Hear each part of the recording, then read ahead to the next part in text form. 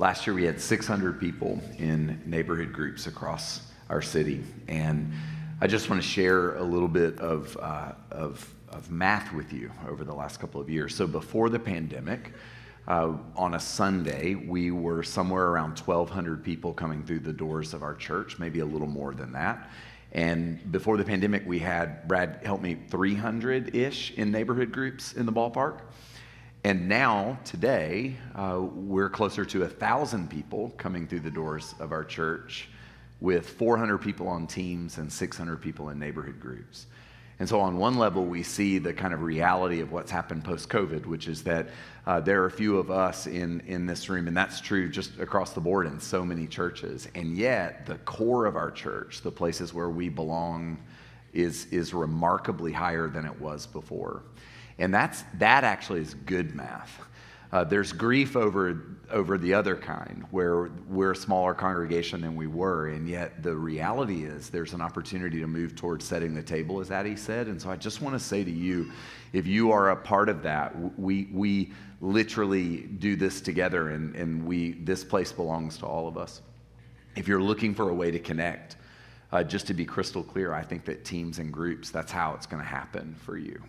And so we're going to be calling you to that. So for instance, if you currently volunteer in our kids and youth spaces, would you raise your hand? There are about, yes. In this church of roughly 1,000 people, including our kids, 120 of you volunteer regularly with kids. Kids. We need 60 more in order to make it fully, beautifully sustainable. And so I want to invite you to consider whether or not this is an opportunity for you to serve. The reality is if we all serve, if we all join a team in one way or another, then it's like the truth of the adage of many hands make light work. Nobody burns out. Nobody wears out. And so we want to call you in this month as we're moving toward the 20th, where I will be wearing a UGA football jersey because it will be team day,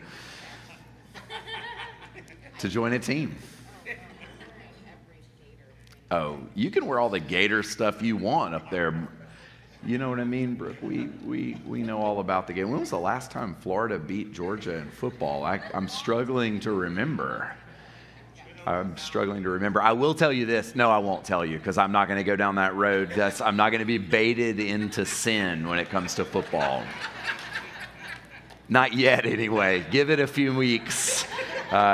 I've received letters in the past about how I talk about sports, and so I'm really trying to moderate myself, but I do get very excited about these things, and I have 2 kids at UGA, so let's go, dogs, and join a team in the church, for sure. Next, Friday, September 9th, we're going to be having a big party here at Trinity. There's going to be food. We're going to have bluegrass. Our bishop is in town. You're going to get to hear from a really smart and awesome guy.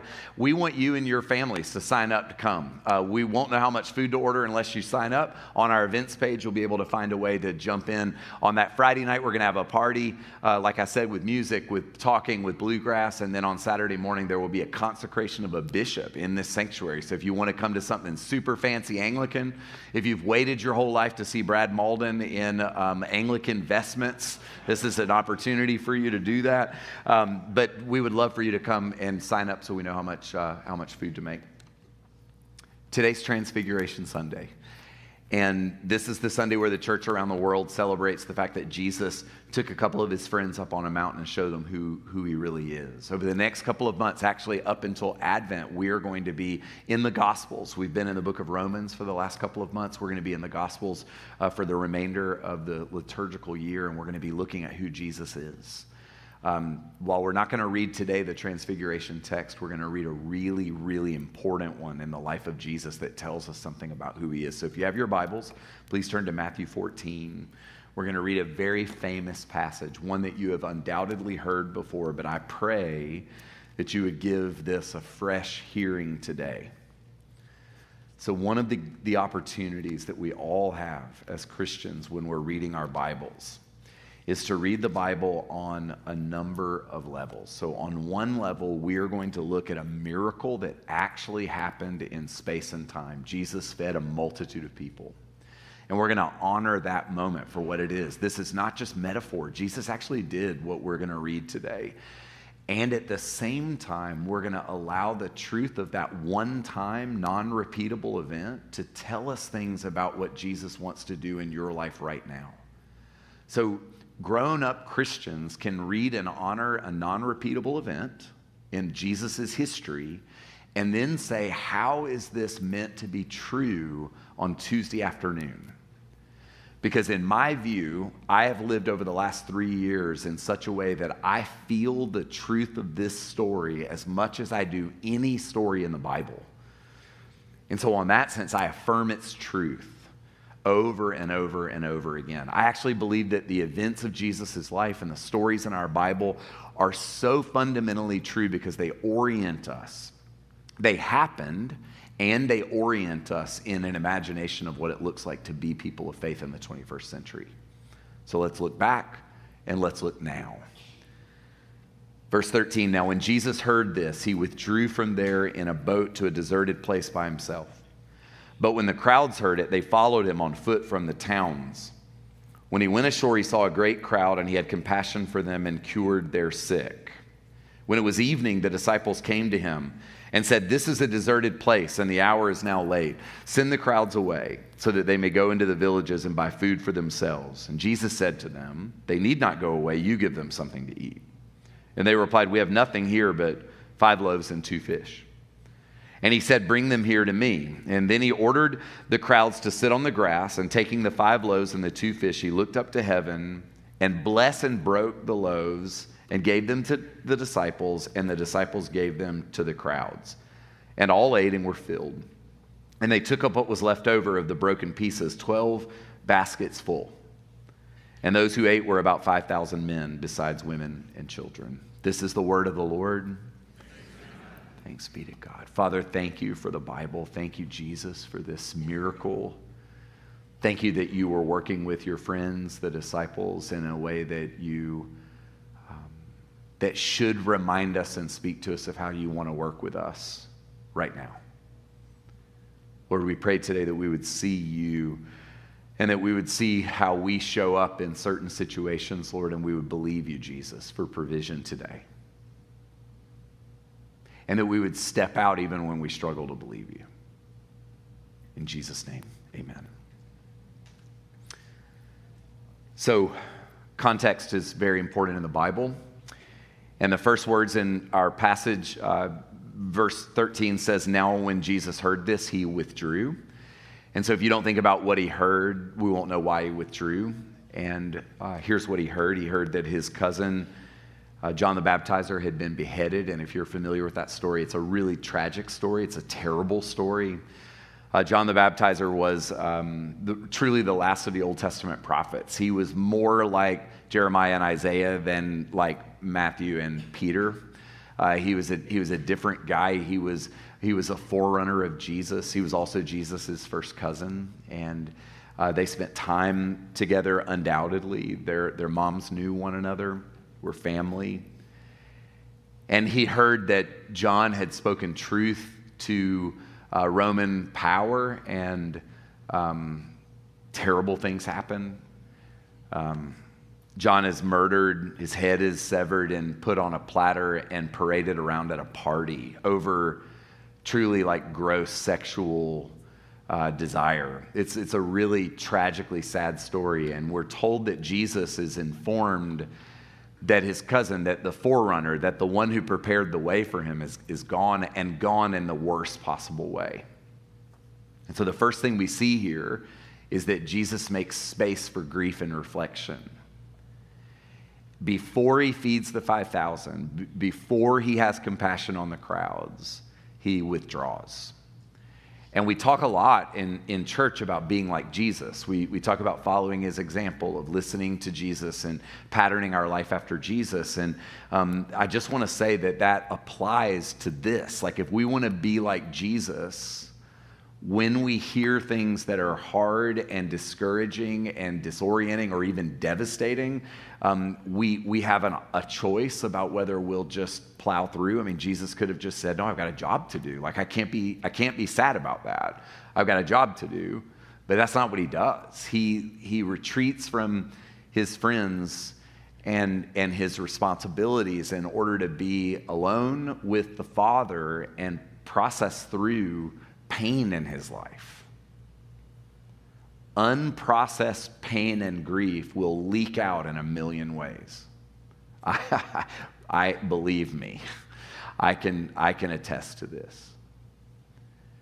Ignoring painful things doesn't make them go away. We actually leak that pain in ways that hurt the people sitting next to us in church, that hurt people we care about, that cause a lot of accumulated stuff. You know, the thing is oftentimes not the thing. Like there's usually stuff under the conflicts we experience or the reactivity of our life. And Jesus in this moment is teaching you how to be a human. He takes space for himself before he rushes into places where he's swamped and surrounded by need. We're told in the text that when he comes back, he's filled with compassion. An indicator to me that I'm not processing the stimulus of life is when my compassion starts to leak and cynicism and reactivity emerge, where I begin to become kind of hostile to the needs around me. Jesus, we're told, comes from a place of being alone, and all the great spiritual writers say this. Willard and Foster and Nouwen and Merton, they say that silence and solitude are core and foundational to the spiritual life. And I think what Jesus is doing in this moment is he is actually doing what he wants you to do. I have learned how to be sad in the last 3 years. And I grew up in a house where there was probably, my parents are listening to this. Mom, Dad, I love you. We have cameras on the columns and people watch us from TV. So that's what I was doing just there. Most of you have been in this sanctuary for years. You didn't know. Like, there they are right there. My parents loved Jesus and served Jesus. There was a time in my childhood where it was pretty chaotic. And I learned very early on, before my parents came to know the Lord, that you just really make the best about things. So therefore, I wasn't good at being sad. I was good at moving forward. And I've learned in the last 3 years to be sad. Sad about things I've done that have made life hard and painful. Sad about things that people have done to me. Sad about things happening in the world that none of us have any power over. And I will tell you that Jesus wants you to know what's going on in your life, because the stuff that's going on in your life does come out. If you're not sure about that, ask the person that you spend the most time with whether your stuff comes out. Jesus went to be with God. And I just want to say solitude doesn't come easy. Actually, the word here, when it says people were looking for him, the word in the Greek language is a really aggressive word. It's a violent word. The word is a word that means hunt, that people were literally hunting for Jesus. And when you make a commitment to solitude, people and things will hunt for you, and they'll find you. And Jesus is ultimately found, and then he re-engages, and the result of his solitude is compassion. God wants you and me to be people of compassion. And I just want to say something, especially to those of you who are in healing and helping professions, whether that's pastors, counselors, nurses, doctors, teachers. When you find your compassion meter getting dangerously low, it's a sign that you need to work through some stuff and spend some time alone. Because you can't give what you don't have. So Jesus is alone, and while he's alone, he comes back after being alone, and he heals a bunch of people, and an impromptu church service happens. A lot of people gather, and there aren't restaurants all around. And so the second thing we see is that as the day is wearing down, the disciples begin to worry that there's not enough resource to take care of what is emerging in front of them. They worry that there's not enough. So the conversation unfolds like this. They say, "This is a deserted place, and the hour is now late. Send the crowds away, Jesus, so that they may go into the villages and buy food for themselves." And this is a really interesting exchange because the disciples are simply being practical. They are anticipating a problem. Many of you have jobs where you are paid to anticipate problems. The disciples are not doing anything bad right now. They see something brewing, and they think maybe Jesus is just so caught up in the moment that he doesn't see what we see, and so they just bring it to his attention. They're being practical, and they're thinking, during a time of scarcity, when there's not enough to go around, it's better for everyone to be on their own and to take care and to take responsibility for themselves. Jesus' response is really curious. He says, they need not go away. You give them something to eat. He doesn't say, we'll figure it out, or good idea, guys. He says they don't need to leave. Like, they're here for a reason, and there's something for you in the reason. In the overwhelm, there's something for you, is what he's saying to his friends, the disciples. He says, let's stay together, and let's trust for provision. And the disciples don't go, oh, right, thank you, Jesus. Like, you are super smart and the Son of God and all that kind of stuff. They persist in their anxiety.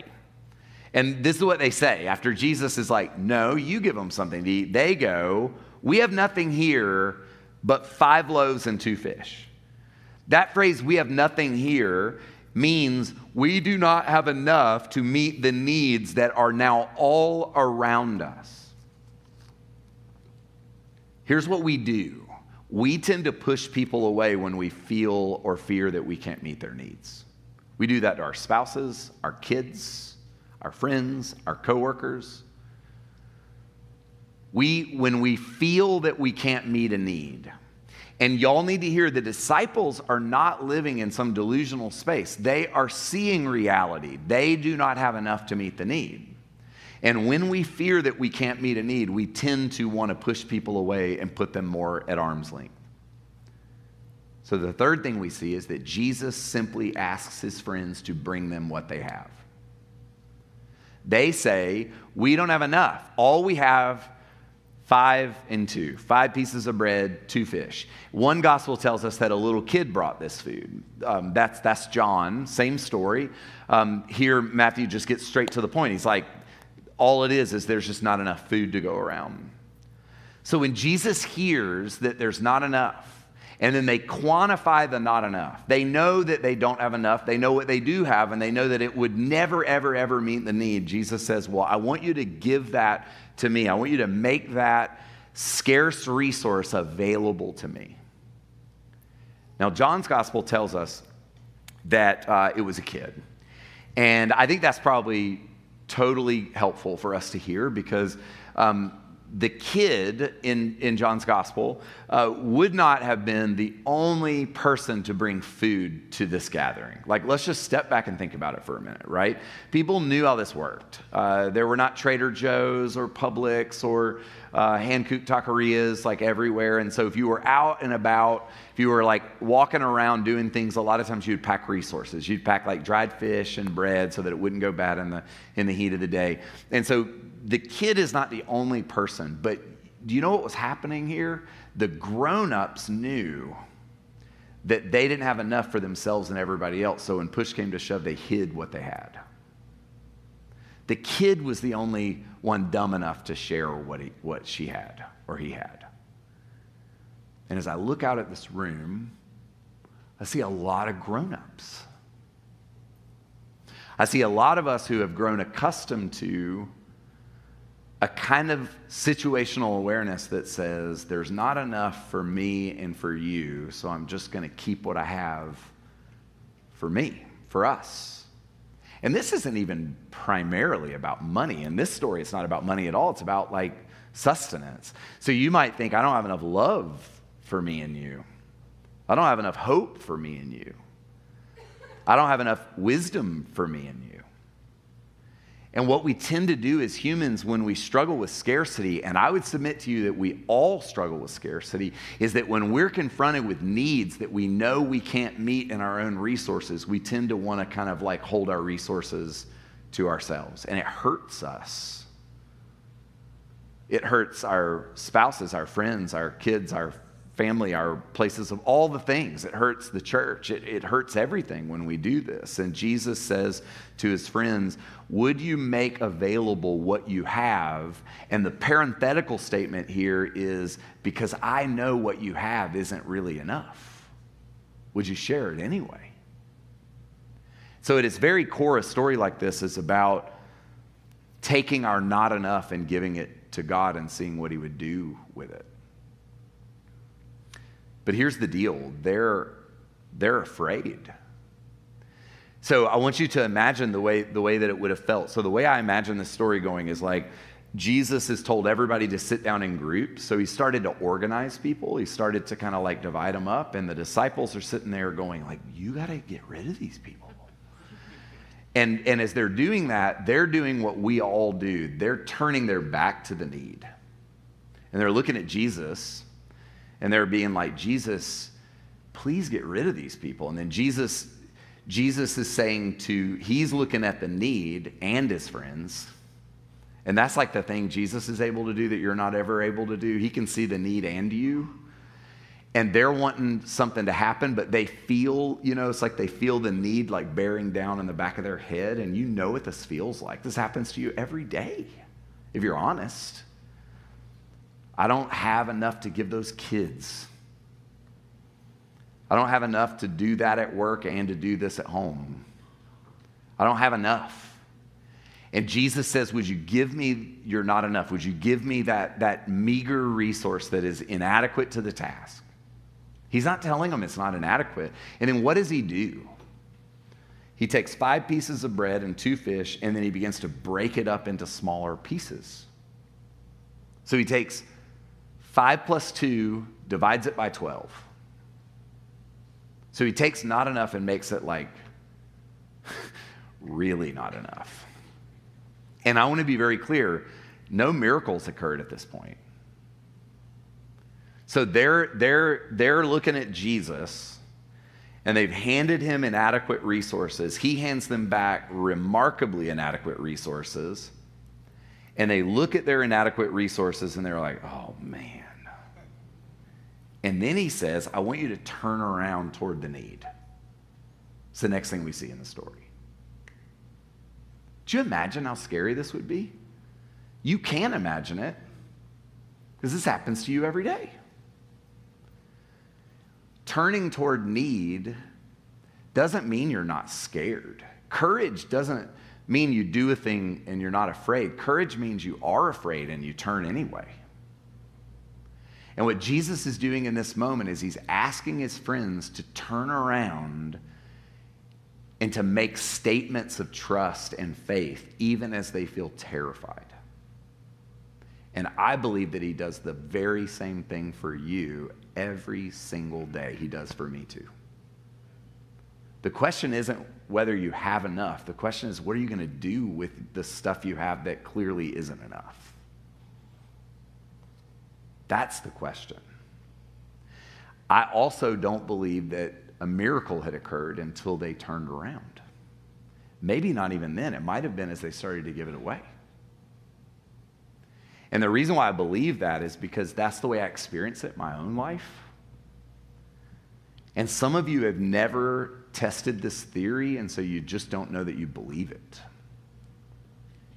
Some of us have grown so accustomed to hiding and shrinking back into the shadows when we're confronted with our inadequacy, and we haven't seen what God can do. We turn inward versus outward. And this is a story about turning outward. And I just want to say this to you. If you don't feel the invitation to risk, you're probably not doing it right. Like if you don't risk in ways that make you feel nervous in your faith, you're probably not doing it right. You're probably leaving a lot on the bone, as they say down south. You're not getting down to it. There are times where we should feel a little bit scared. Every time I engage the people I love when I don't feel like I have enough is a step where I'm turning toward a need and saying, Jesus, I believe you even if I'm really afraid. Every time I show up in places where I feel inadequate or I feel not match to the situation and say, I can't solve this, but I will show up. I'm turning to Jesus and taking a risk, and I feel afraid. That's part of the journey. That's part of the process. It's my conviction, and I don't know this. We'll find out for sure when we are in the resurrection. But it's my conviction that the miracle did not occur until they started to actually give it away, until they were willing and able and in a space where failure was imminent. That's when the Lord showed up. And the last thing we see here is that they end up with more than enough. So, not a trick question because we read it. How many basketsfuls were left over? How many disciples? Okay, I've heard scholars go, 12 tribes of Israel. I'm just not that smart. I think Jesus wanted them all to carry a basket back to the boat. Not to shame them, but he just wanted them to carry a basket back so they could feel the weight of it and they could feel like, this is what happens when you take your not enough and you make it available. He wanted them to feel the weight of it. He wanted them to put it in the boat. Peter was in this group. He got back in that boat. And we just read before the sermon that Peter was saying, I'm about to die, and he did. He was crucified upside down. He wasn't able to do that, to submit to that, until he had learned this. Don't try to hit home runs before you learn to just show up and get in the batter's box. God wants you and me to be the kinds of people who allow him to teach us to make our resources that are inadequate available. And Jesus just asked him to carry it back. He just asked him to hold the abundance. I think he wants the same thing for you and for me. So here's the question for reflection. Where is Jesus inviting you to move toward a need as you believe him for provision? Where is he asking you? We got to move from the abstract to like, what's staring you in the back of the head that you don't want to look at? Where are you trying to put distance between yourself? For some of you, it's a need in a person sitting right next to you. For others of you, it's an invitation to like really get outside yourself and really trust God with like an idea or an act of obedience or starting something. But sometimes it's just as simple as like, I just drink 3 glasses of wine and hide from my kids at night because I just don't feel like I have enough. What would it look like for you to trust that God could meet you in your imperfect resourcing and do something good? Do you see we all get to show up and just be finite, fragile humans? There are no superheroes in this story but Jesus. And y'all, like with the miracle of the turning of the water into wine, nobody knew a miracle had occurred except for the disciples. In that first miracle, it was only the servants. Everybody else was just like, well, that's really impressive. Jesus and his friends, they brought a bunch of food. But the disciples knew. A lot of the miracles in your life, nobody's ever going to know. But you'll know. And it'll make you brave for the next time. If we can, let's stand. Where is God inviting you to move toward a need? We're going to spend a moment in silence before we come to the table. What a gift to come to communion on a day where we look at this meal. It's just perfect. But let's hold this question. Where is God asking me to turn toward a need where I don't have enough? I think you should be as specific as you can in your heart before God and naming what that thing is that you believe he's asking you to turn toward. And after some silence, we'll prepare for communion. But let's be still. Let's ask the question.